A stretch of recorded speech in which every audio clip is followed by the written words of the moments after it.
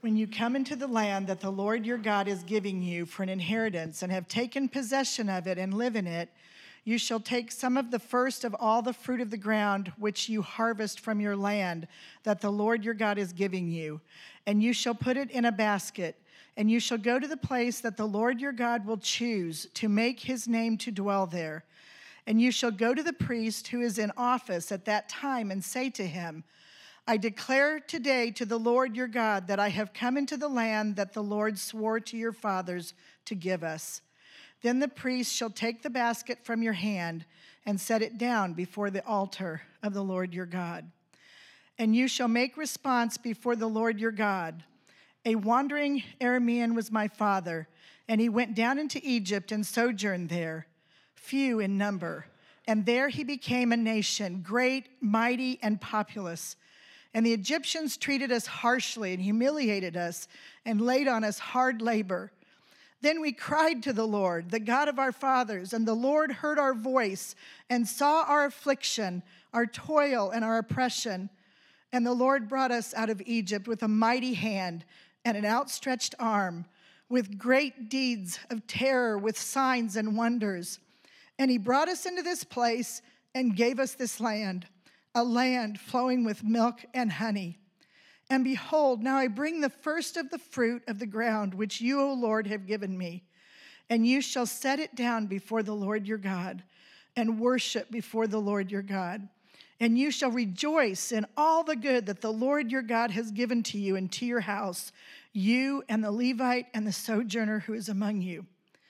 And when you have finished paying all the tithe of your produce in the 3rd year, which is the year of tithing, giving it to the Levite, the sojourner, the fatherless, and the widow, so that they may eat within your towns and be filled, then you shall say before the Lord your God, I have removed the sacred portion out of my house, and moreover, I have given it to the Levite, the sojourner, the fatherless, and the widow, according to all your commandment that you have commanded me. I have not transgressed any of your commandments, nor have I forgotten them. I have not eaten of the tithe while I was mourning, or removed any of it while I was unclean, or offered any of it to the dead. I have obeyed the voice of the Lord my God. I have done according to all that you have commanded me. Look down from your holy habitation from heaven and bless your people Israel and the ground that you have given us, as you swore to our fathers, a land flowing with milk and honey. This day the Lord your God commands you to do these statutes and rules. You shall therefore be careful to do them with all your heart and with all your soul. You have declared today that the Lord is your God, and that you will walk in his ways and keep his statutes and his commandments and his rules, and will obey his voice. And the Lord has declared today that you are a people for his treasured possession, as he has promised you, and that you are to keep all his commandments, and that he will set you in praise and in fame and in honor, high above all nations that he has made, and that you shall be a people holy to the Lord your God, as he promised.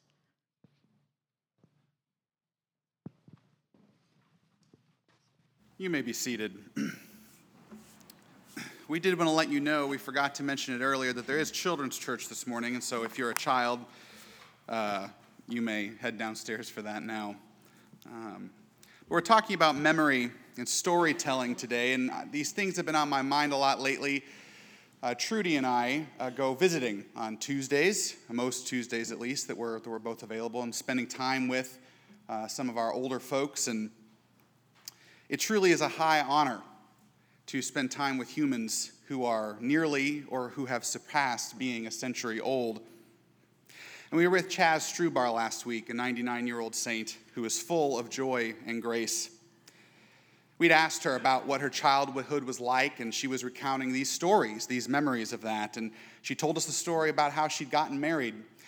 And Trudy remarked that because she's so wonderful, there must have been many young men who wanted to marry Chaz or be in a relationship with Chaz.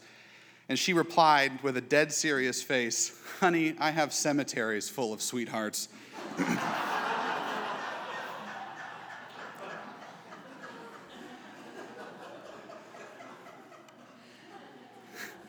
That would sound threatening from anyone but a 99-year-old Christian lady.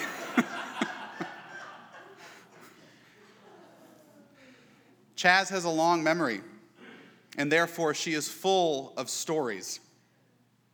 And humans by nature are storytelling creatures, and as far as we know, we are the only creatures on earth to do so. And memories, when you think about memories, they don't present themselves as an audio-visual file like a computer, right? They're not perfect scientific recordings of something that happened. They present themselves as stories. Memory, it seems, is not chiefly about recording information. And if you want proof, just think about all the things you have forgotten, or how often you walk into a room and don't remember why you're there. Your brain doesn't seem to forget things based on their usefulness, right? I've forgotten so many useful things. The amount of times I've had to look up how many cups are in a pint or whatever boggles my mind, but I forget it. We forget these useful things. We discard memories based on which ones actually tell our story the best. And our memories really are the story that our mind is telling about itself. And since memories function like stories, that means that stories also function as a sort of external memory. It may not be your memory, but knowing the story of something actually puts you in it and puts a scene in your mind that's very similar to a lived memory. Even though you weren't there, you can place yourself, if you've heard these stories, you can place yourself in the time where your parents first met, on the day that Aaron Burr shot Alexander Hamilton, or when the Son of God was born in a stable. None of us were there for those events, and yet they occupy a similar space in our mind as memories do. We can inhabit a story so deeply that it becomes like a memory. And our sermon summary this morning is this: the stories we tell remind us who we are. The stories we tell remind us who we are. And this fall, if you've been here, Calvary has been preaching through Leviticus, Numbers, and Deuteronomy. I personally thought that those 3 months went by really fast. Could have spent some more time in those books. I imagine that may not be a common sentiment, but that's what we've been preaching through. And what we've seen is that these are our stories. These are memories given by God so that we can live out his story of redemption and love. You and I were rescued from Egypt. You and I stood at Sinai and heard Yahweh's voice. You and I are the priests called to be holy, the people who rejected the word of the Lord, the covenant family who inherits the Creator's blessings. Leviticus, Numbers, and Deuteronomy remind us who we are, who God is making us to be. And here we jump to the end of Deuteronomy. We were in chapter 6 last week, and we've skipped forward 20 chapters to chapter 26. And Deuteronomy is the final sermon, the final address of Moses, the man who had led Israel out of Egypt. And he gives the law again to the people. That's what the word Deuteronomy means, a second law. But this time, many of the laws have been adjusted slightly. If you compare them from Exodus to Numbers to Deuteronomy, they've been changed to be more appropriate for settled life in the promised land. There's a huge promise and fulfillment of promise hiding under these endless chapters of laws and regulations. They're going to make it to the promised land. Yahweh is going to come through. And the laws end here in chapter 26. After this, some other things happen, but we won't be preaching on them now. With instructions, as Trudy read for us, for a first fruits offering and a tithe. God will settle them in the land, and this chapter 26 tells them how they are to respond to that. And we see 3 steps here. The first is to make an offering to the Lord out of the first fruits of their harvest. And this offering was an acknowledgement that Yahweh had done what he promised, despite all that had happened, plagues and wrath and manna and war and idolatry and wandering. They're in the promised land. He did it. The second stage is to recite this short form of Israel's story. This is really the first kind of creed statement that appears in the Bible in Deuteronomy chapter 26. The wandering Aramean is Jacob, exiled from his household. Jacob's family eventually migrated to Egypt, where they did exactly what God said to do at the very start: be fruitful and multiply. But Pharaoh, king of Egypt, didn't like that, and so began destroying them. But the Lord heard their distress and rescued them. He brought them to this good land. Deuteronomy wants us to see it as a second Eden. He's brought them back to Eden. And now look, the people of God say, I bring the first of the fruit back to you. It's come full circle. Adam and Eve took fruit that wasn't theirs, and now Israel offers it back.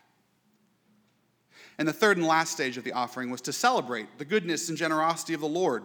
The text says, and then you shall rejoice with all these people. And I take that to mean that they're meant to have a meal, that a meal follows this offering, a feast, shared not only with the offerer's family, but with the Levites and the poor ones who have no land of their own. We find that in verse 11. The Israelites' devotion is meant to bring joy and fullness to the whole community, not just to himself. And so I think in this chapter we find the three ingredients for biblical remembering. Make an offering, tell the story, share a meal. And you see this across all the times in the Old Testament where the people of God need to remember something. At least two of those elements are generally involved. And in all the great feasts of Israel, all three of those things are involved. And these themes of memory and storytelling are important for us and for them because Yahweh's story is not the only one being told in our world. The stakes are very high for the stories that we tell because the stories we tell remind us who we are, and it matters greatly in the affairs of the cosmos who human beings are. The Father, Son, and Holy Spirit created humans in his image to cultivate and keep the rest of creation. He created a good world full of good things meant to point us back to God's own goodness. But how easy it is to forget that. And biblical forgetting is not the same thing as misplacing your car keys or not being able to speak a word of Spanish, even though I studied it for 4 years in high school. Biblical forgetting is living as if God has done none of these things and will not come through on any of his promises. To forget is to divorce your life from the story of Scripture. The danger for the Israelites is that once they were settled and happy in the promised land, they would forget how they got there and who the land belonged to. They would stop telling the story, abandon their relationship with Yahweh, forsake the poor and immigrant among them. And that's what happens as the story continues and as you read the Old Testament. So they were thrown out, just like Adam, Eve, and Jacob before them. And it seems that sin kind of almost functions like a spiritual amnesia or dementia. Sin makes us forget. It pulls apart not just our souls, but our minds and our bodies as well. When memory begins to collapse, our sense of identity goes down with it. A lot of our sin, and I think a good deal of our misery, stems from having forgotten our story. What story are we in? Do we live in a fundamentally good world hosted by a generous God who will take care of us? Or do we live in a world of scarcity where we must fight to make sure that we get ours? They both can't be true at the same time, and your answer depends on what story you're telling. Our sense of identity is grounded in our memories, and our memories are formed by the stories that we tell. Many people in our day are wondering who they are. Identity dominates our politics, our media, much of our religion. Who am I? What is my purpose? Those are good questions. It makes sense that these things have come to dominate our culture because who I am, who we are, really is of utmost importance. But our culture is wrong that the individual gets to control what story they tell. The biblical viewpoint is that storytelling, memory making, and identity formation are actually communal projects because our individual memories are flawed and unreliable. And as God's people, I want to put before you this morning 3 ways that we can continue to remind one another, to remember together what it is the Lord has done. And it's the same as the 3 that's in Deuteronomy 26. Make an offering, tell a story, and share a meal. And so the first way we remember what God has done is by giving offerings, which is what this passage is about. Giving an offering is not a bribe to God to try and convince him to continue to be good to you, and nor is it taking care of his needs. He doesn't need any of the things that we give him. An offering is a form of remembering because our offerings, in large part, tell us who we are. They tell us what we value. This is what Jesus meant in Matthew chapter 6, verse 21, for where your treasure is, there your heart will be also. And when you give an offering of money or time or goods, you're putting up a little monument in your heart that says, God did what he promised. This is all really real, and I'm involved in it. And the miracle is that we get to see the Lord work through our giving. And we see this in verse 21 when it's talking about the tithe and describing what the tithe does.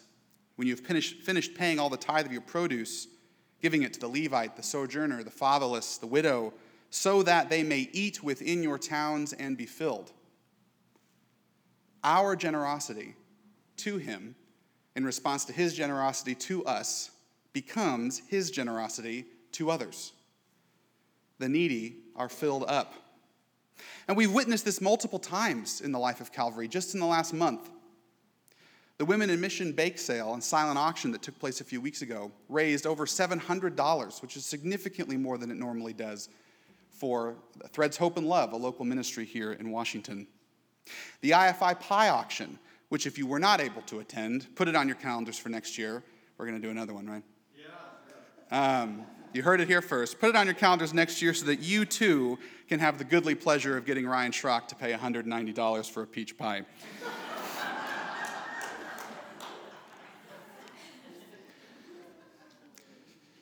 We were hoping for like $3,000-ish, and we actually made $5,745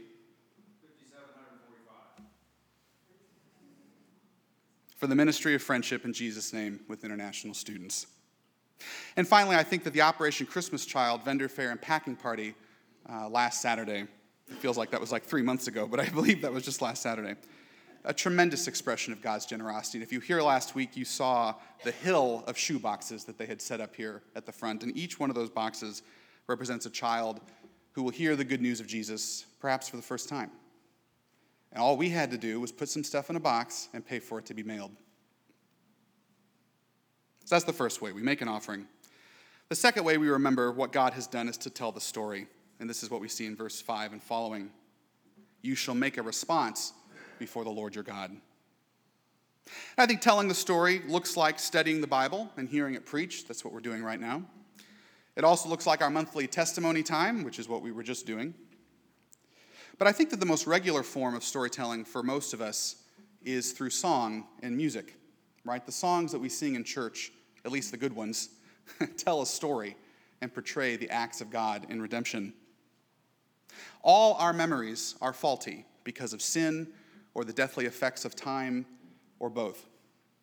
We cannot rely on our own memories to tell us fully who we are. And so God has provided an external set of memories in Scripture, in our songs, so that we can remind each other. Despite how most of us act, and no judgment because I do it too, each Sunday morning is not the greatest day of your lives.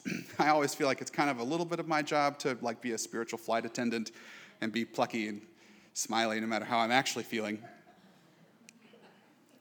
It just is what it is. We carry burdens, stress, doubts, lack of faith into church on a Sunday morning.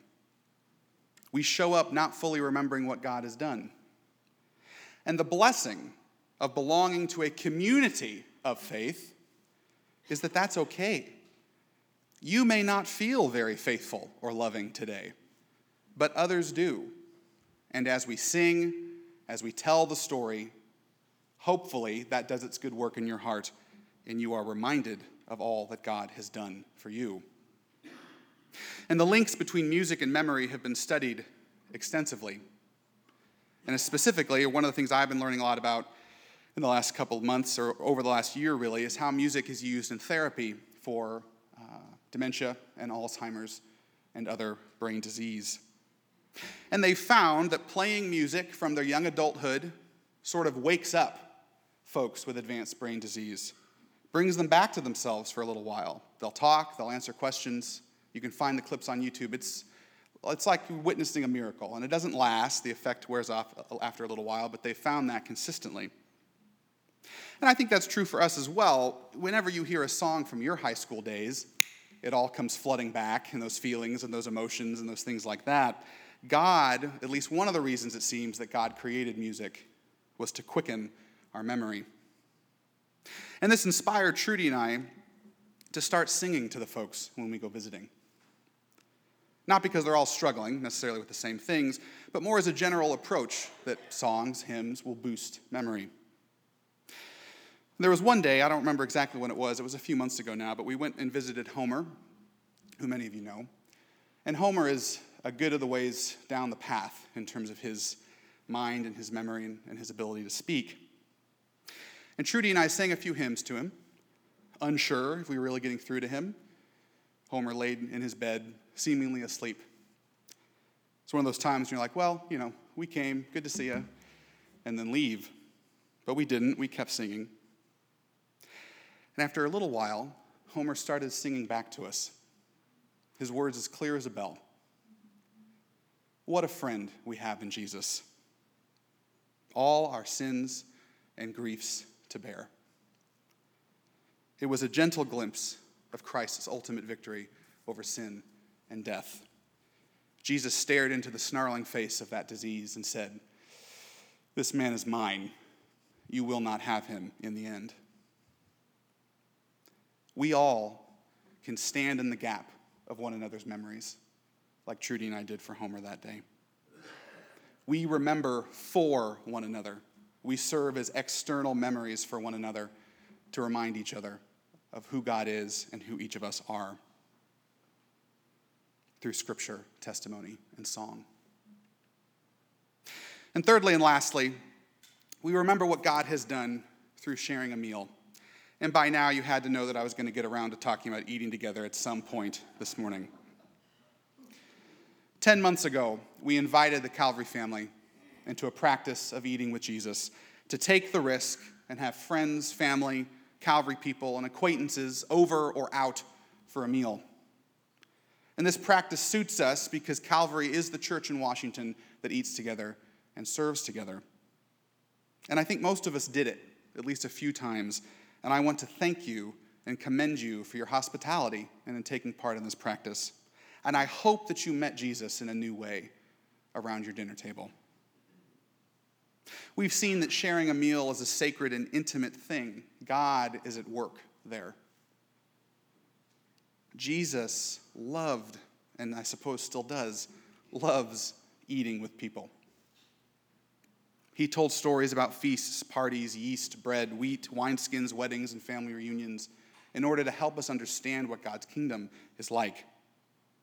Jesus gave us a meal to remember his story, similar to the celebration directed in verse 11 of our chapter in Deuteronomy. And a few weeks ago, Trudy, Dorothy, David Cherry, and myself traveled down to visit with our 104-year-old friend, Lorene, who many of you also know. And Lorene also struggles with memory, and she often doesn't know who we are when we show up. And so we tell her a brief story to remind her. We're the folks from Calvary who sing with you. That's right, Lorene says. So good to see you again. And during this last visit, we sang songs and ate pumpkin pie together. We told the story and we shared a meal. And what was truly powerful about that afternoon was that in the middle of eating pie, just spontaneously, we didn't ask her, Lorene started sharing stories, memories of her faith. The stories bubbled up by the Holy Spirit's power because the food and the songs had did their jobs. Lorene remembered what Jesus had done for her. And over the next 40 minutes, 5 versions of the good news spilled out of each one of us as we went around the table and shared our stories. The gospel according to David, the gospel according to Dorothy, and so on. And Paul says that every time we break the bread and drink the cup of communion, we proclaim the Lord's death until he comes. Now, I checked on this. Pumpkin pie and coffee don't count as official communion elements. But Jesus was there among us nonetheless in the sharing of pie and helped us remember that we are his. We remember what God has done by giving offerings, by telling the story, by sharing a meal. But biblical remembering is not only about the past, it involves the future as well. Time in the Bible is not maybe as straightforward as you may think. And we see throughout our chapter that Moses is geared for the future. He's not giving them instructions for now, he's giving them instructions for then. They were to remember the past and anticipate the future in the same act, in the same offering and story and feast. That works because Yahweh is faithful and consistent. His works in the future will be akin to his works in the past. History and human experience rhyme, sometimes because we make the same mistakes, but also because our God is consistent. It rhymes like a poem or a song. Sharing that time with Lorene and the others, I got the distinct sense that we will have that experience again, hopefully multiple times in our mortal lives, but also in the life to come. We will bring ourselves as living sacrifices before the Lord Jesus, and he will sit us around his table and ask to hear our stories. And we will each tell him in our own way that I was a wandering exile. The powers of sin and death treated us harshly and humiliated us and laid on us heavy burdens. Then we cried to the Lord, the God of our fathers, and the Lord heard our voice and saw our affliction. The Lord brought us out of slavery with a mighty hand and with arms outstretched on the cross with great works of resurrection. And he brought us to this place and gave us an inheritance, promises flowing with milk and honey. Biblical remembering is as much about the future as it is about the past. We're his today. We are his yesterday. We will be his tomorrow. Verse 18 says, "And the Lord has declared today that you are a people for his treasured possession, as he promised you." In the end, our fate does not depend on the stories that we tell about ourselves or about one another.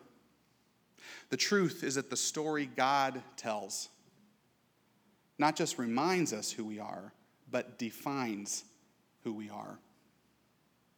You will forget what God has done, either through sinful choices, we all do that multiple times a day, and because eventually death and its henchmen will rob you of memory, identity, health.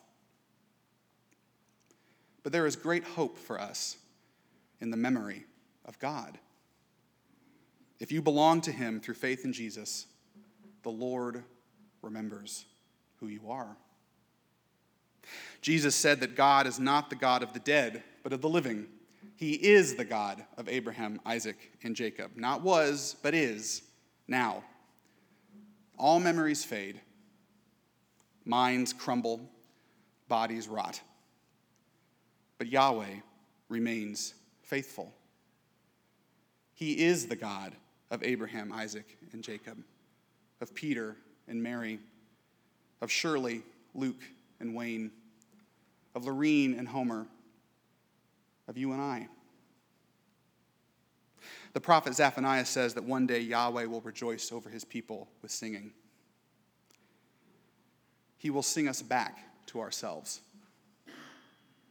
And I imagine that his song, his joyful cosmic hymn, will knit our bodies back together and raise us from the grave, whole and complete and free of sin. It'll dust each of us off and say, "I'm so glad that you're here. Let's eat." Would you please pray with me? Father, we are thankful for this good day and all that you have done for us in Jesus. Lord, we thank you for those times where someone else had to do the remembering for us. Lord, where we did not believe that you were good, that we saw no evidence that you were looking out for us, and someone else told us their story or pointed out aspects of our own that made us realize the truth. Lord, continue to teach us as a church family to tell one another the story of what God has done through our offerings, through our stories, Lord, through the meals that we share. And we thank you, Father, that you know each of us. You remember each of us, even when we don't remember you. In your name we pray. Amen.